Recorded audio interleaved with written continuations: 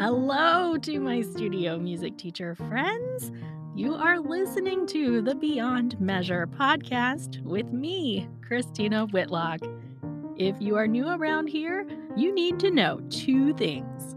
One, I hang out here in your favorite podcasting app to serve as your anytime piano teacher friend.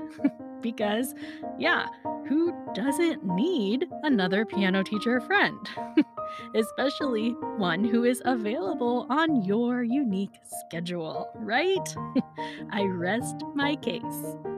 Two, I am all about helping studio music teachers focus on the humanity behind what we do. We talk a lot about human behavior in this space, things like what motivates us and what challenges us. You get the idea. And this summer, we are mixing things up a little bit by taking a little virtual book tour through some of my very favorite books sitting on my shelf at my actual house. I will say that none of this summer's books are being sponsored in any way. So each week, you're going to hear me talk about one of my legit favorite books that has had a significant impact on my piano teacher life. Some of them are books for musicians, and others are not. But in each episode this summer, I'm going to offer 3 key takeaways that should make sense whether you have read the book or not. Thanks for tuning in to episode 129 of the Beyond Measure podcast. This is the first stop on our summer bookshelf tour. Oh, this is going to be good, friends. Our first stop on the summer bookshelf tour is none other than the often referenced instant classic New York Times best-selling Atomic Habits by James Clear. All right, so I was a fairly early reader of Atomic Habits. It wasn't getting much buzz yet in music teacher world. Obviously, that has changed. I would be surprised if you haven't heard about this book in one way or another, or if you've already read it yourself. It's had a lot of press, and for good reason. But I will confess, I don't often like talking about the popular thing. I tend to reject anything that feels as though it's been marketed to me too heavily. And plus, lots of people have already said lots of things about this particular book. So I almost didn't feature it here on this series. But the fact is, Atomic Habits is the real deal. And I say that not even because James Clear dropped any brand new bombshells into my life, but instead because he affirmed so many things that I thought and that I had been saying myself forever. And that actually brings me to my first point about this book. Isn't it so refreshing to hear things that you have thought yourself or said a million times come out of someone else's mouth? Or, in this case, read them written on a page in front of your eyes? A lot of you tell me that that's what this podcast does for you, and I love that. That's a very high compliment. Sometimes we teacher folk can get wrapped up in wanting to learn new things, all the time. That's definitely a trap that I fall into. And then I want to learn more new things, and on the cycle goes until we get frustrated by hearing the same old things all the time, or we find ourselves completely overwhelmed by too much information, and then we can't do anything with what we've learned. For me, despite the fact that I think I want to just keep learning things, sometimes reading a book or sitting in a conference presentation that simply affirms everything that I've figured out on my own, well, that's pretty powerful stuff.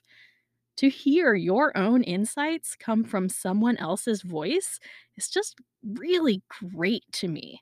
And again, that's how I felt about Atomic Habits. Not that I think I could have written Atomic Habits. I'm not like, step aside, James Clear, the piano teacher's got this one.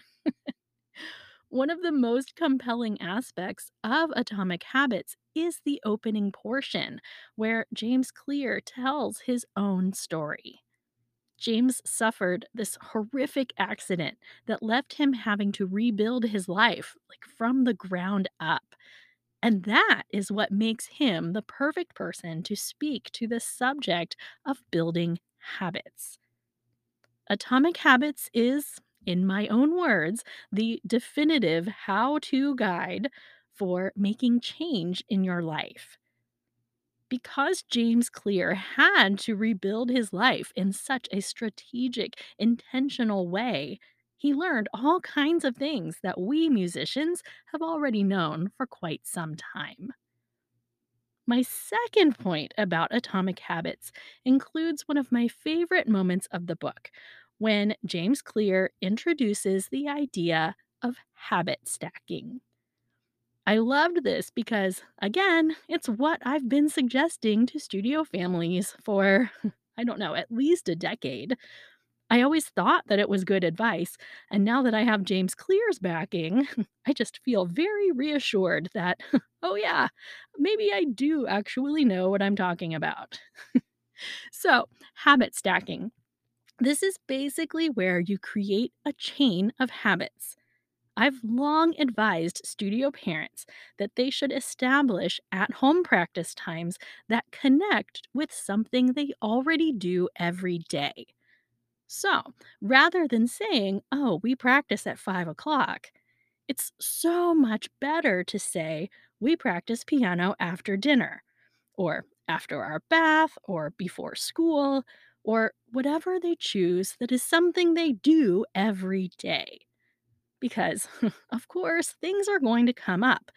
And if they happen to be out of the house at 5 o'clock because of a baseball game or something, they might just think, oops, we missed piano practice tonight.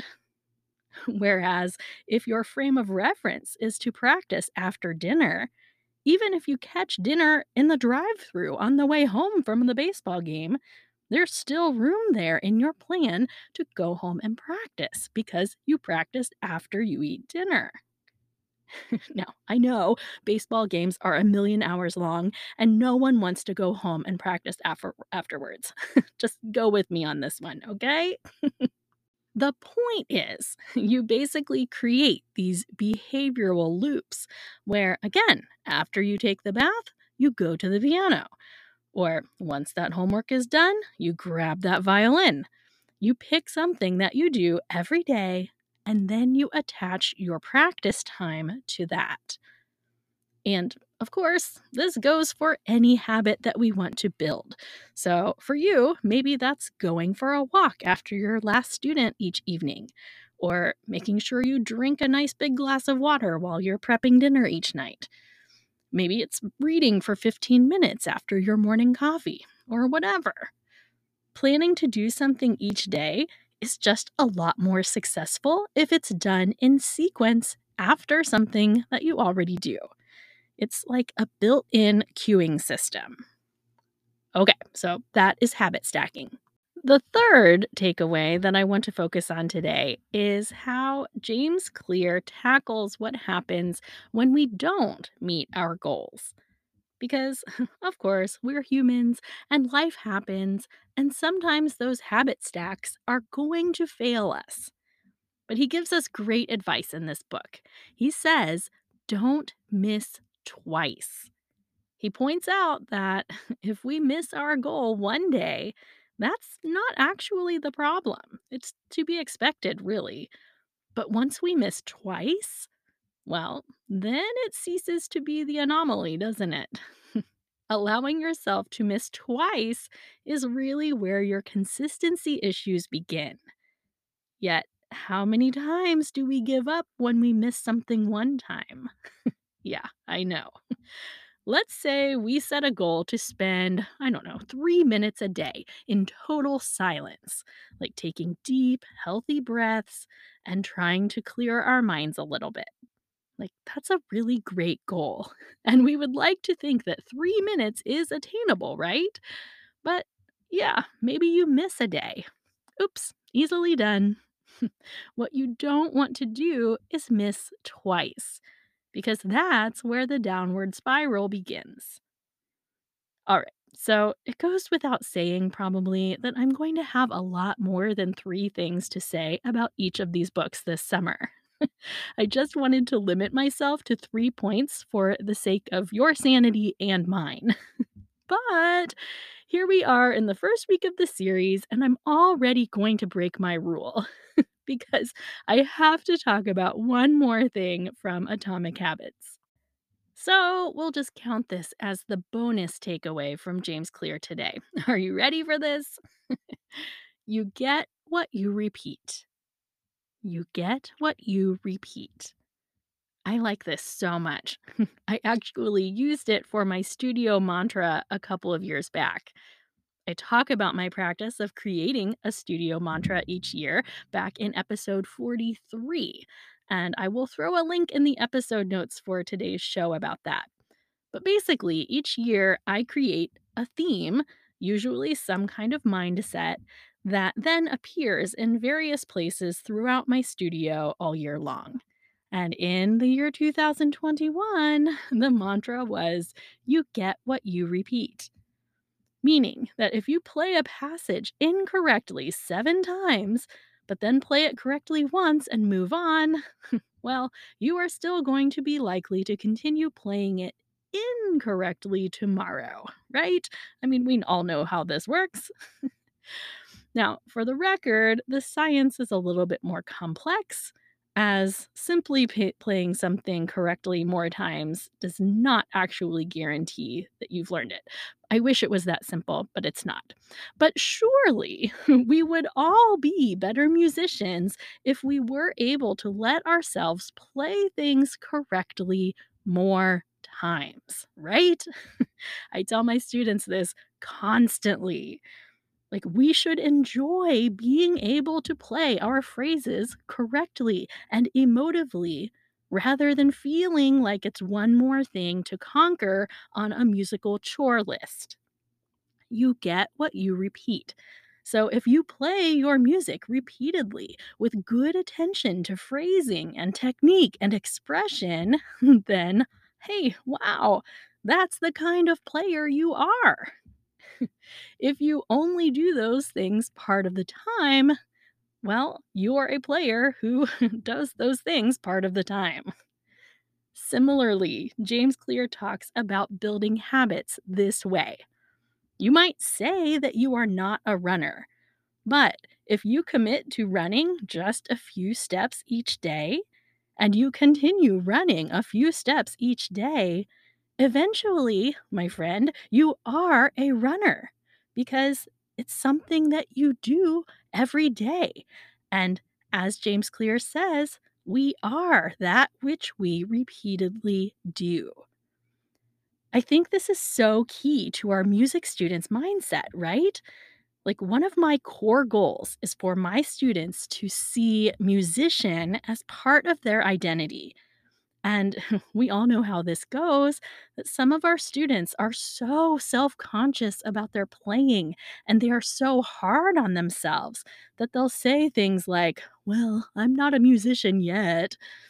But when we remind our students, in the words of James Clear, that we are that which we repeatedly do, if we spend a little time each day at our instrument, then we are indeed musicians. We are someone who makes music on a consistent basis. And how great is that? As will be true with all of the books in this series this summer, I could go on and on. But instead, I will wrap it up right here. If you haven't already read Atomic Habits by James Clear, it's one of those books that I happen to think should be required reading for all adults. It's that good. Let's toast our way out of here, shall we?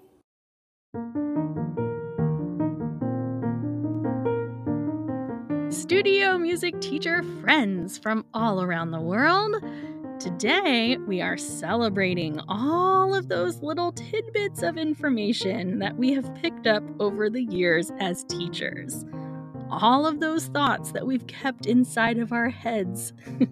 And we give thanks for those who capture them succinctly and put them out into the world. We are in the habit building business here as music teachers, and books like Atomic Habits only help our cause as it brings more affirming voices into our lives and the lives of our studio families who might also cross paths with this book. I lift my glass and I say cheers to you, my consistently musical music teacher friends. Hear, hear.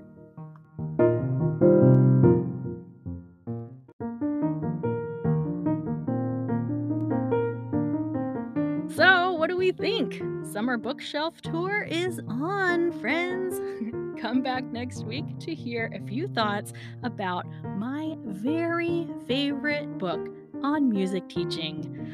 Oh, yeah, we're doing it. Intelligent Music Teaching by the fabulous Robert Duke. It's coming your way next week, my friends. In the meantime, don't forget that registration is underway for my 6-week Studio Foundations course. If you can invest 1 hour a week for 6 weeks this summer in your teacher self, I promise that you're going to head into next semester feeling refreshed and renewed in your mission. The course is designed for teachers of every experience level, and if you're questioning whether or not it's going to be helpful for you, well, just send me a message and I will give you my honest advice. No shady sales tactics here, friends. I just want to help you be your best teacher self. Details can be found at christinawhitlock.com/foundations, or just check the link in the show notes for today's episode. So, thanks so much, my friends. I will see you back here next week, onward and upward toward refining those habits. Studio music teacher friends from all around the world, I want to empower you today to know that change is possible within you. There are so many aspects of ourselves that we sometimes get hardened to, and we just assume that they're part of us forever, right? When in actuality, we are malleable beings. This doesn't happen without intentional, focused work, of course, but there are so many possibilities out there just waiting for you to pay attention to them. So, I want you to think about that really hard this week, okay? This is me raising my glass to you, my ever contemplative music teacher friends. Hear, hear.